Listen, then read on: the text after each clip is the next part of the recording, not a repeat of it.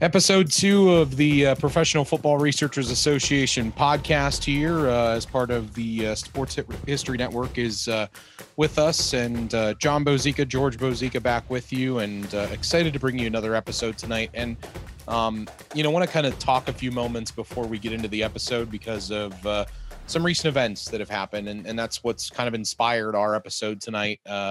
I guess wherever you may be listening this today, tonight, whenever you're listening to it or catching it on Spotify or your Apple Play or wherever you're listening on the Sports History Network, wherever it may be. But the Damar Hamlin situation that happened with the player for the Buffalo Bills and everything that transpired a little over at this time of this recording about a week ago, and now here we are, and Damar seems to be on the up and up and in a better position. And I think we at the PFRA are so happy to see that. So many people are so happy to see that. And I think it's inspired a movement of people to talk less about the game and more about the human element of all of this. Yeah, I think that's the important thing that we hope can take from this situation. It really was pleasant to be able to see his progress after, he was couldn't breathe, and to the point where he started to breathe on his own. And then he was, verbalizing things, and, finally now he's back home, which I just think is amazing and shows the fact that here's a, world-class athlete in the best of shape and was able, to get back home, and hopefully is going to be able to continue his career. Well, and that's the thing too, that I was talking with some folks at work, and we were just saying that, the ultimate thing would be, if you're the Buffalo Bills now, you're in the playoffs, you're going to be hosting a playoff game. If you can get Damar to feel up to it, just have him dress. Yeah. I mean, have him dress, have him run the team out. I mean, I know Orchard Park would just be a madhouse if they decided to do that. And something like that would be really, really cool. And all the Bills Mafia that listen to us, I'm sure that would be a huge moment for them too. But, it did kind of take on a Cinderella-like proportion last week of a fairy tale when, Nyheim Hines takes back the opening kickoff and he takes another one back later in the game, and they win over the Patriots. But, it shows, I think it showed in the power of sport too, to bring us together during a tough time like this. We don't get that very often in society, and to get that was kind of cool. Yeah, I think it was the fact that his charity just took off with, I think millions of dollars of donations since the incident. Is just amazing, and shows, the goodness in people and the willingness of people to maybe put aside their fandom and still support in that kind of situation. Coming after the holiday season and maybe continuation of the holiday season, it just was a nice thing to see. So we wanted to find a tie, I guess, from a historical standpoint to Damar Hamlin to a time in the NFL. And we had to go back all the way to the 70s and find a story about a Lions player, I guess a journeyman wide receiver, if you will, in Chuck Hughes. And George, we were able to find a really nice guest for this that is going to be joining us. Yeah, Denis Crawford, who's a longtime member and contributor to the PFRA. Currently, he is a historian and exhibit designer at the College Football Hall of Fame. And he wrote an article in 2021, issue 5 of that year, on the death of Chuck Hughes and its impact on NFL medicine. So we reached out to Denis, and he's going to be our guest tonight. Yeah, and if you like what you hear, by the way, make sure that you leave us a rating. If you're listening on Spotify, wherever you may be listening, leave a rating, leave a review, and tell us what you like about the podcast, what you don't. And George and I will go back to the lab and try to improve those things or continue doing what we're doing. But here's our discussion with Denis now.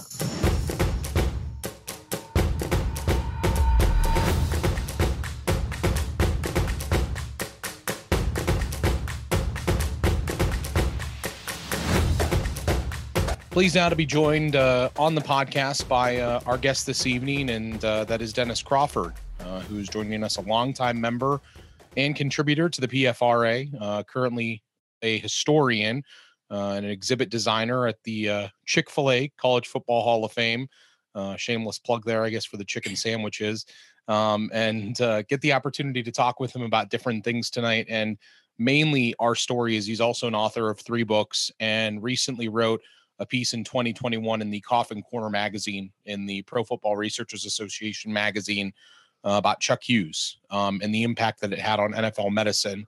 And Dennis, thanks for joining us. It's a pleasure to be here. Thank you for reaching out. Sorry that a near tragedy was the genesis of this particular topic of conversation.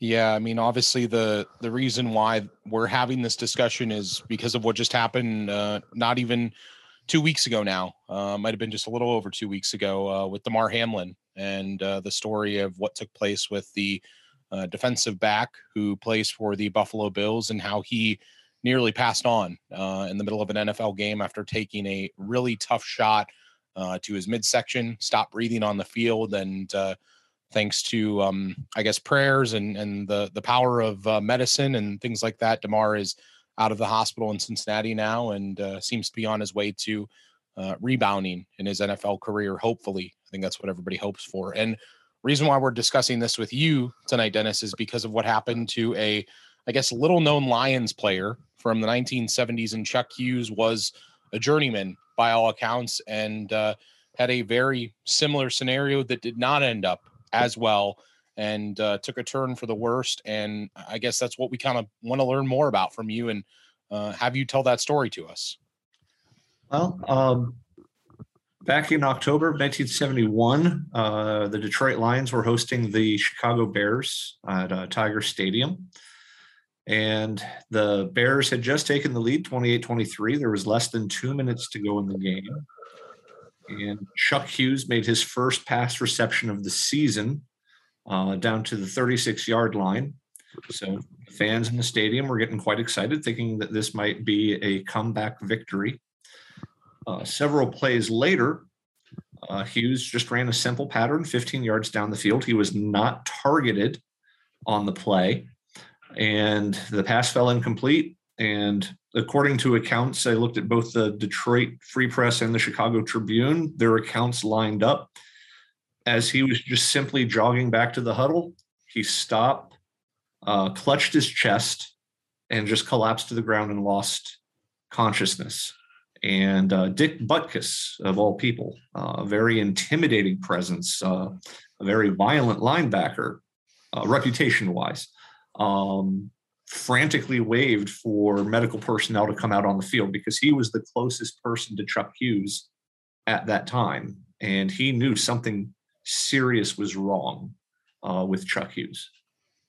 Yeah. And I mean, it's so very similar to what we saw just a little over a week ago with Damar Hamlin, how he takes a hit in the midsection from T. Higgins on a simple everyday play. And I think that's kind of the first thing I want to bring up with you, Dennis. But these things, when they happen, similar to Chuck Hughes, it's everyday plays that they happen on. It puts in perspective, I guess, kind of how important and how difficult the game is. And it puts in perspective that, you know, a game that the three of us may think we could play, you know, these are the greatest people in the greatest shape, and something like this happens to them. It just really kind of, it leaves you awestruck. Yes, because what I found out while researching this, and I mean, I always felt morbid that I wanted to research this story, but with the, you know, with last year being the 50th, well, I guess 2 years ago being the 50th anniversary, I just felt the time was right for me to research it. Something very similar happened to Chuck Hughes in the preseason against, ironically of all teams, the Buffalo Bills. In a preseason game, he caught a pass and had almost a helmet to chest encounter with a player. He was knocked out of the game. And for several weeks, he was suffering from chest pains, stomach pains, nausea, and dizziness. And so he recovered enough that a few weeks into the season, he returned to play. As again, you mentioned, he was a journeyman. He played mostly as a reserve or on special teams, so he didn't get the chance to be on the field that often. What doctors ultimately believed happened, to kind of put the cart before the horse, was that he suffered some kind of damage to his heart and his ribs in that hit against Buffalo. and he started to develop blood clots in the arteries going to his heart. And so when he caught that pass against Chicago months later, and he did get hit relatively hard on the play, not as violently as the others, but he got hit relatively hard. Doctors believed that one of those clots broke loose and worked its way into his heart, and that caused his fatal heart attack. I thought it was interesting in reading your article that you indicated that Alex Karras, another famous name, from that era, he did not make the Lions team that year. He was released, but he remembered the Chuck Hughes incident, and he remembered saying that Hughes, after the Buffalo hit, was never the same the rest of the time. He was complaining of just, not feeling good. He said he didn't look good. He was having discomfort.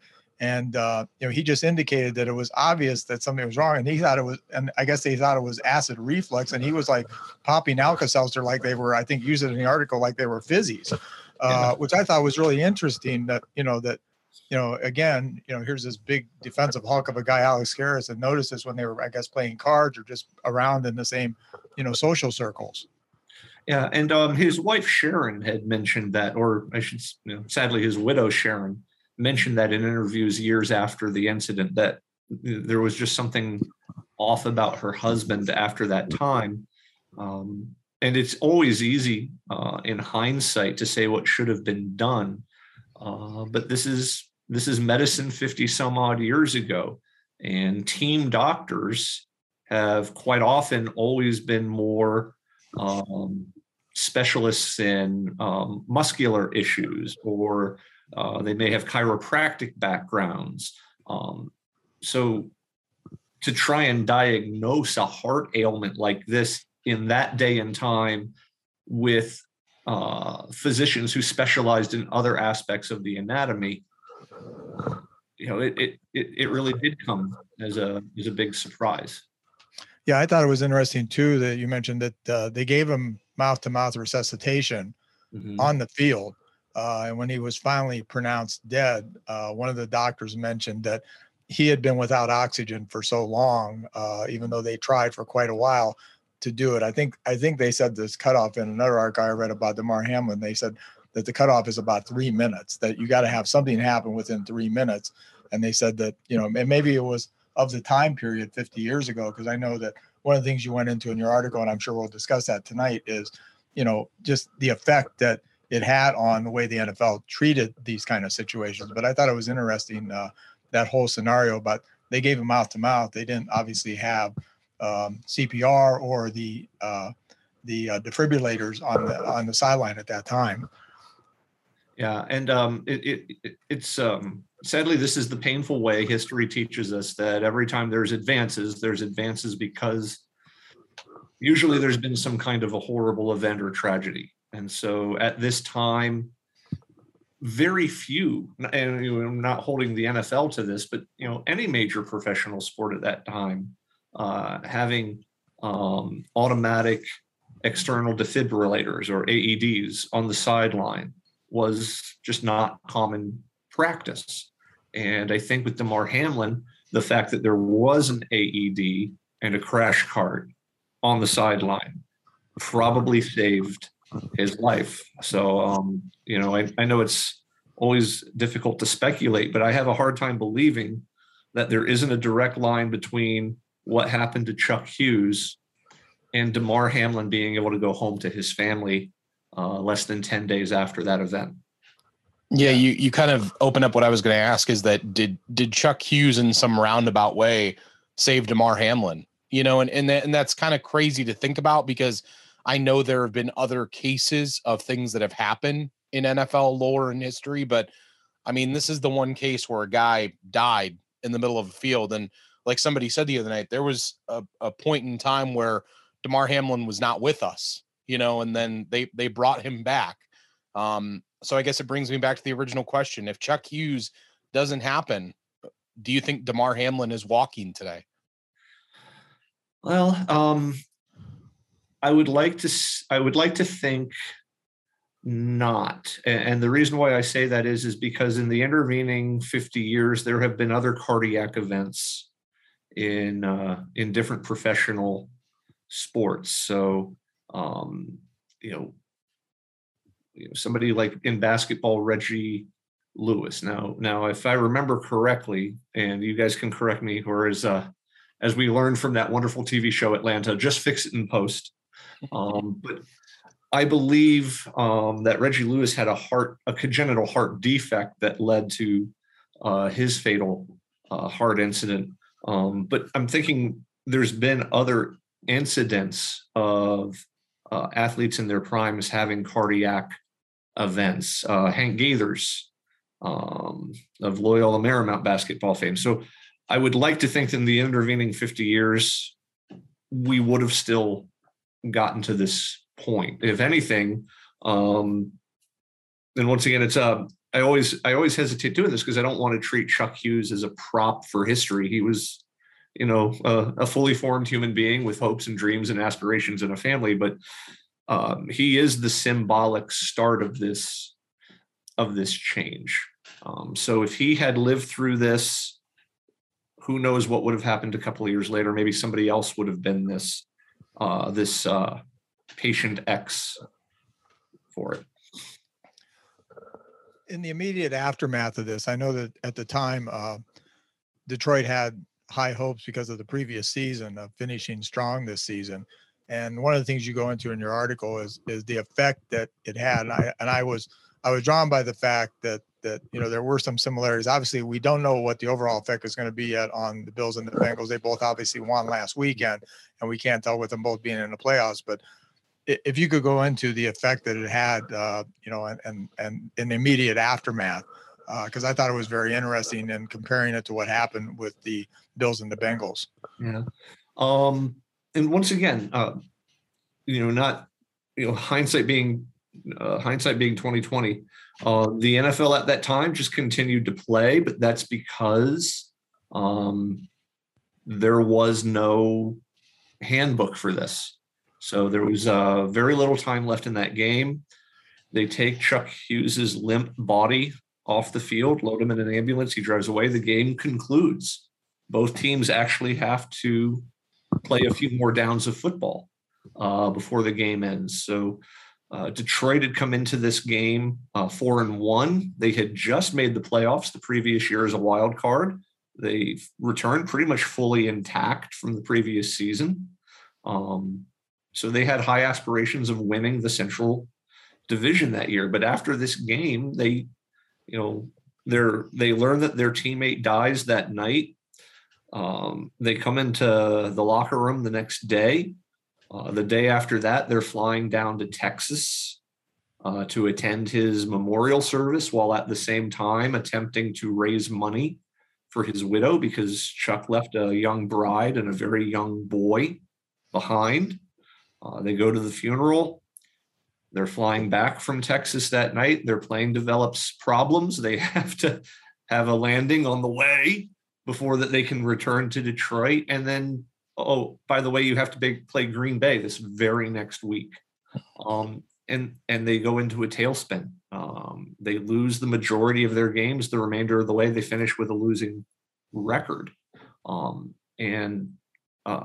Their head coach at the time, I believe it was Joe Schmidt, was honest in saying, we never recovered from this. Every time we walk into the locker room, Chuck is missing. So there's that reminder every single day. And what was interesting was the Bears struggled too, because the two players that were involved in that hit, and I'm sorry, I only have their last names in this section I'm looking at, Lyle and Jeter. They did a high-low on him. They were panicky that maybe they were the ones that had killed Chuck Hughes inadvertently. But, can you imagine trying to play the remainder of the season thinking that you may have killed another man? So the Bears went into a tailspin the rest of that year as well. Yeah, I saw that Lyle, you mentioned, was particularly despondent afterwards, and just, they couldn't console him because he thought he had caused this. And they both said, we never want to be in a situation where we hurt somebody, either hurt ourselves or hurt somebody else. That's never our mindset. Yeah. So I guess what we saw then last weekend, the NFL taking the unprecedented step of just claiming that was a non-game And while you can argue that this coin flip or neutral site AFC championship, and, Roger Goodell opens himself up to be the target of criticism because that's the nature of his job. But I have a hard time criticizing him with this decision because I think we've gotten into an era finally where we understand that football players are not superhuman. They're not gladiators. They're not warriors. I don't care how it's marketed. A man's life was in jeopardy who was beloved by his teammates and respected by his opponents. They just couldn't play the rest of that game. And blessedly, Hamlin lived, and the Bills were able to go out and play the following week and actually played inspiring football. So, but if they had been forced to play the rest of that game, I hate to think of what would the state of the Bills or the Bengals be at this time. I think both teams needed time away to be human. Denis Crawford is our guest. He is a member and a contributor of the Professional Football Researchers Association, currently a exhibit designer, and that is at the College Football Hall of Fame, an author of 3 books, and also author of a Coffin Corner article just a few years ago in 2021 about the death of Chuck Hughes, former Lions player, and its impact on NFL medicine. Denis, a couple of things you've said have really struck me.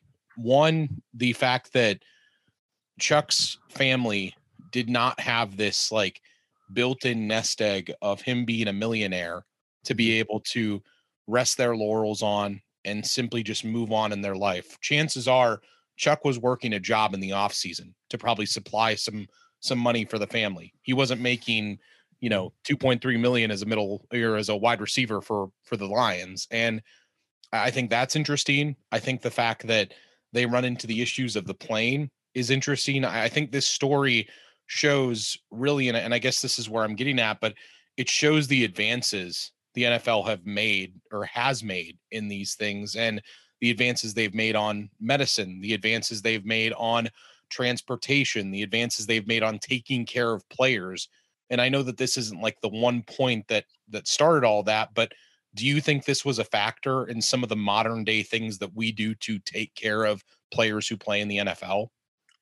Well, I think it definitely led to improvement in at least in the short term. Who could be a team doctor? I do think some teams, not all, but some teams realized we need to have a cardiologist. Or a pulmonologist, or somebody who specializes in circulatory and respiratory issues. There's always been that joke that the head of the NFL's concussion team was a rheumatologist. So they didn't fix everything, right. But on game day, there were better trained medical staff. There were AEDs. There were crash carts. That started showing up at Milwaukee County Stadium the next Monday night when the Lions went to Green Bay. The Packers had an AED on the sideline for the first time. Wow. So that kind of thing did happen rapidly. But there's still a lot of work to do. I do believe that the concussion protocol that the NFL has now is an improvement, but it's based on humans, and humans are always imperfect, as we saw with the controversy now about Tua Tagovailoa. Did he have a concussion once again, Buffalo seems to be the fulcrum of this evening. Did he suffer a concussion against Buffalo and he either hit it so well that he fooled the sideline doctors, or did the sideline doctors not do a thorough enough examination of him on the sideline and let him go back into a game concussed? And then he's had this compounding thing since. So there's been a lot of improvement, but I think a lot of fans and people who love this game realize that there's still a lot more left to be done, but the players also have to take some of that responsibility. I remember the one thing I was thinking about while researching this And I certainly don't want to blame the victim. Could Chuck Hughes have maybe been a better advocate for himself? Or was it because he was in an era where he was not making a lot of money? He had a young wife, he had a young child. If I complain too much, I'm going to get cut. Yeah, I think that's one of the interesting aspects when you mention that of the Bengal Lion situation, because it appears that the players were, at least as we're being depicted, were very proactive in basically saying, hey, we're not going to play anymore. And the players have much more power, authority, and everything else in the NFL now than they did back in the 70s, or if you even go back even beyond that. And I think that's a factor in terms of what happened in today's world 50 years after what Chuck Hughes said. Maybe too, there was a certain macho aspect to, well, I'm going to get back on the field. I remember, as I'm sitting here, I remember Frank Gifford's hit when Chuck Bednarik, took Frank Gifford out, and he was out of football for a year. But he came back. It's just amazing, maybe the time difference too, in terms of how football has evolved. Well, we were talking on our last podcast with Mark Miller, who was again a journeyman with the Browns and with the Packers, and we were talking to him about how money has affected the game, and he said that when you were in the league back then and you were making $42,000 a year, he said, which is like what a normal blue collar worker makes now on a good high end job. He said, you were putting your life on the line for just about everything. He said, because if you had a sore arm, he said that wasn't enough to take you off the field. It had to be that you were like actively ready to go to the hospital to not be on the field. And as you said, I think that could have been an issue. And in today's game, you would never see a guy that's not feeling well play. I mean, guys sit out for back tightness these days. Back then, that was like a battle wound that you would play through that, Yeah. Well, it's also, but now we also know many of these players that were in this game, if you were a rookie, so you were 21, 22 years old during that game, you're now in your early 70s. So most of the men in this game, if they had long careers, are in their 70s to 80s, and they're suffering, many of them, debilitating injuries. So it's one of those things, if they knew then what they know now, would they have had the same attitude as the players today? Because the players today have the benefit of knowing this past 50 years. Maybe they don't know 50 years of history, but they're in better touch with their own bodies. They're in better touch with the technology that's out there. So I think there's just been a lot of changes to our culture that has led to this as well. Do you think those things are all good? I mean, because I know there's a lot of people that say that the NFL isn't tough enough anymore, and they say that we coddle quarterbacks too much and we coddle the athletes too much, and they make millions. They should be willing to take the hits. Just to play devil's advocate, do you think it's good? I do. I'm now in my early 50s. And so I've had friends, I've lost friends, I've had family members pass away. I've had family members and friends who suffered from debilitating injuries or illness. So I think the older I get, the more I value health and happiness and fulfillment. And so I think anything that helps somebody to have those three is a net positive. And so if the cost of that is I don't get to see broken bodies on Sunday, that seems like a very small price to pay. Right.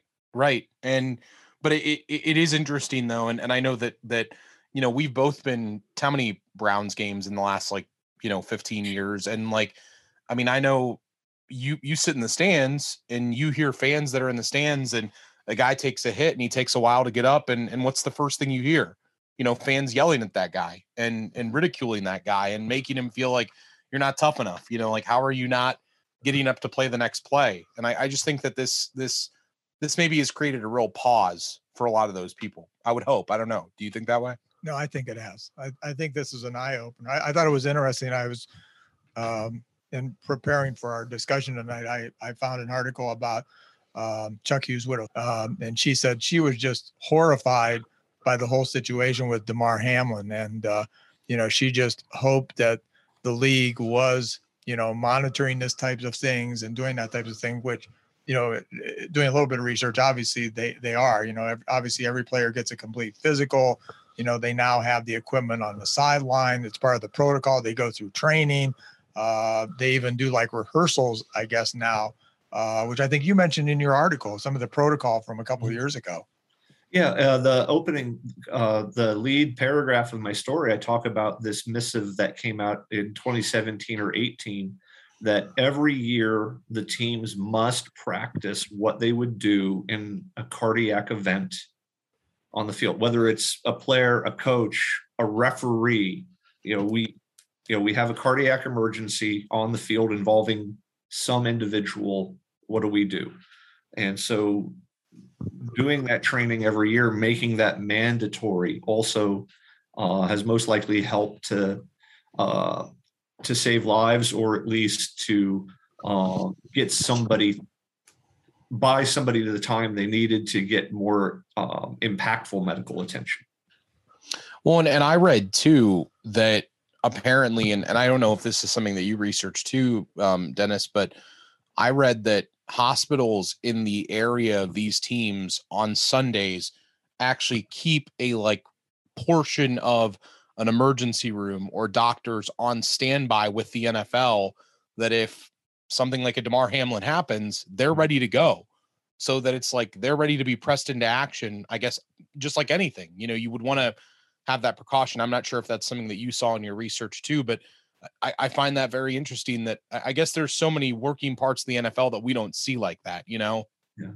Well, I mean, I did not know that. So I appreciate learning something new. I'll definitely dig in. No, the only other thing I could think about was that I was trying to think of other NFL events that happened also in the 70s. JV Kane of the then St. Louis Cardinals in training camp died from heat stroke, and that led to a lot of changes. Corey Stringer of the Minnesota Vikings, I think, also died of, he may have been more dehydration than sunstroke in a Minnesota Vikings training camp. So those are other events. They weren't cardiac events, but those are other things where you now see that training camp is not as regimented and militaristic as it used to be. The day of the Vince Lombardi 2-a-day practices that go 2.5 hours in the morning, 2.5 hours in the afternoon, in the intense heat of the day.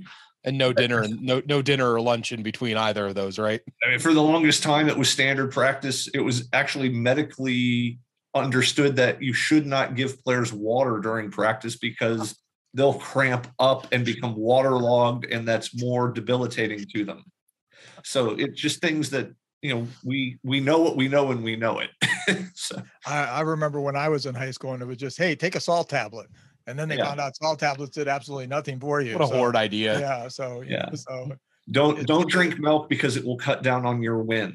Yeah. Oh, now you have to drink all the milk you can because you need strong bones. Yeah. So that's just one final question I thought was interesting is that Chuck Hughes' widow did not hold the doctors, trainers, or anything responsible, but she did end up suing Ford Hospital, did she not?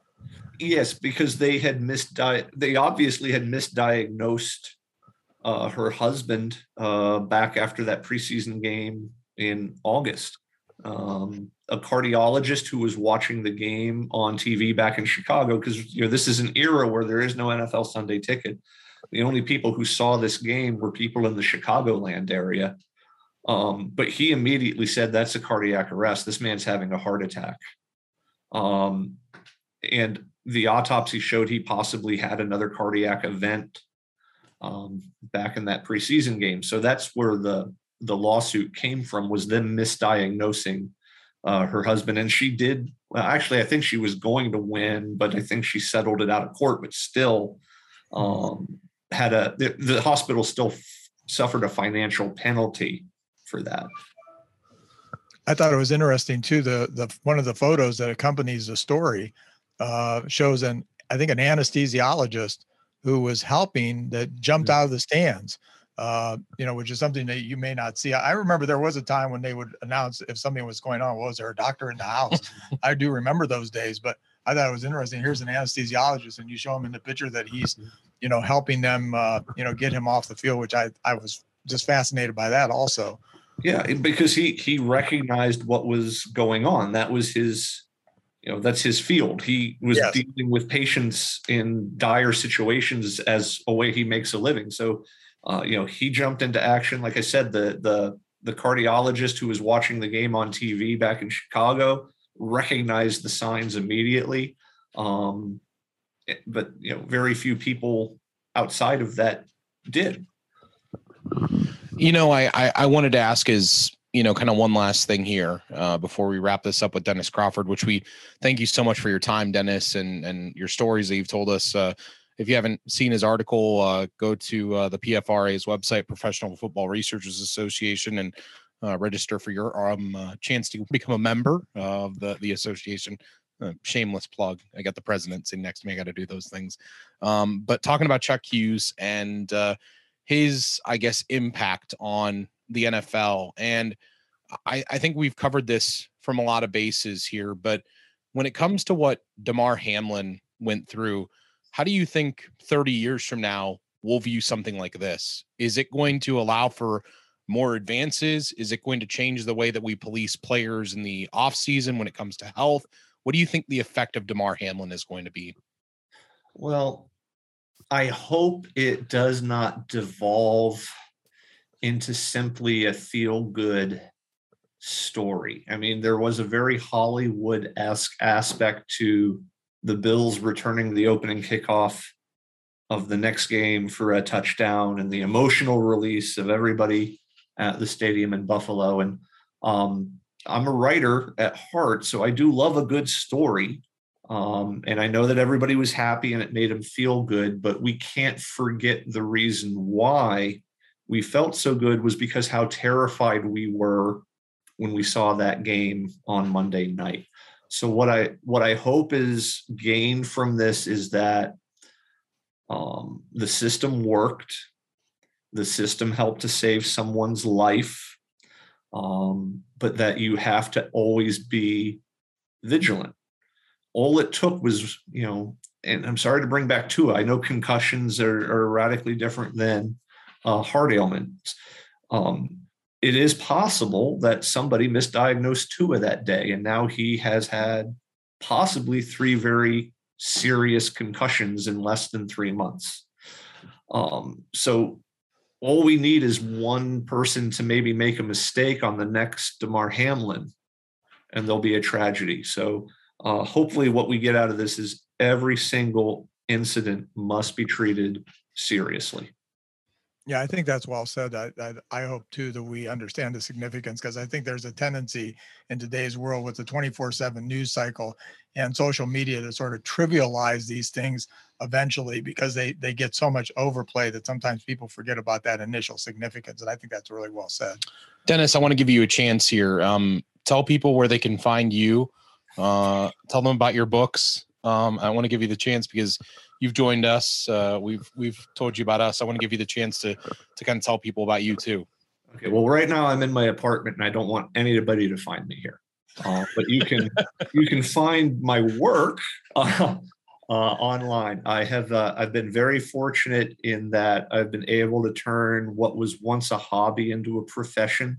I love the history of football, whether it be professional or college, or some people refer to it as minor league, but I happen to think the USFL, the World Football League, and all these other leagues are awesome in their own way. So if you are interested in the history of the Tampa Bay Buccaneers, I've written a couple of books about them. I've written a biography on Johnny F. Bassett, one of my sporting heroes who owned the Tampa Bay Bandits of the USFL, among many other teams. You also remind me I need to renew my membership in the PFRA, because even though I write for you guys, you still want that check every year. But hopefully, while I had to take a step back as managing editor because of this new opportunity to be the historian at the College Football Hall of Fame, the PFRA is still going to always be very near and dear to my heart. I've got an in with the president. I hear he's a pretty reasonable guy. I don't know. Maybe I can get him to cut you a deal of some sort. I don't know. I think I kind of know him pretty well, but we'll see what we can do about that for you. All right. Denis Crawford, great stuff. Really appreciate you joining us, and we'll do this again in the future. All right, sir? All right. It was my pleasure. Thank you for having me. Yep. Thanks, Denis. Thanks, Denis. We appreciate you. All righty. You guys have a great night. Yep. You too. You Thanks. too.